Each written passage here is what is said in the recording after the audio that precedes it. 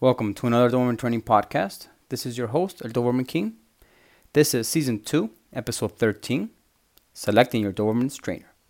But before we get to our podcast, please make sure you visit Doberman101.com for links to our social media platforms.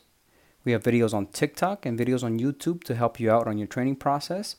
And we also have a private Doberman group with over 48,000 members in Facebook under Doberman Training Techniques. Okay, let's get started with selecting your Doberman's trainer. One thing I like to emphasize before you select your Doberman's trainer, number one rule, is you need to be your Doberman's very first trainer. Your Doberman needs to know that you're the person that's in charge of your household, the person that calls the shots. You're the one that is in charge. You need to show them you're the authority. As soon as a puppy gets home, you place the collar on him. You put the lead on him, you get him used to that, and you start potty training from day one. And like I always say, feeding time is training time. So you get potty training out of the way, do the basic commands, get those out of the way, teach them stop, teach them go, teach them sit, lay down, stay, teach the basic commands, inside, outside, off. Show them exactly what they need to chew on their chew toy, of course. Redirect their bite, redirect their bark, etc. You need to bond with your Doberman. You need to spend this quality time with your Doberman and go over those basics. It's very, very important. Once you have those basics out of the way, go ahead, find a professional trainer. You can do some bite training. You can do scent training. You can do show training. You can do obstacle course training. You can do protection training. It's 100% up to you. But please, very important, you need to get these basics out of the way. You need to be your Doberman's very first trainer. Get potty training out of the way. Get those basics out of the way.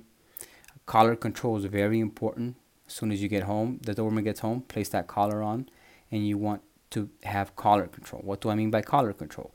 The Doberman knows as soon as you grab the collar, you're in control. That's one example. Another example, you pull the collar gently down, lay down. You pull the collar gently up, sit.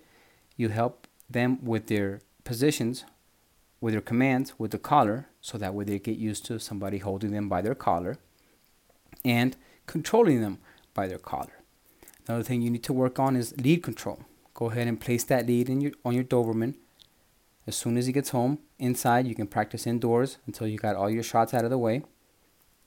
Practice indoors so they realize that the collar and the lead, they are not enemies.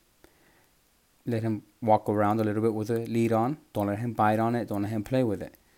Once he starts biting it, playing with it, redirect the bite, hand him the chew toy.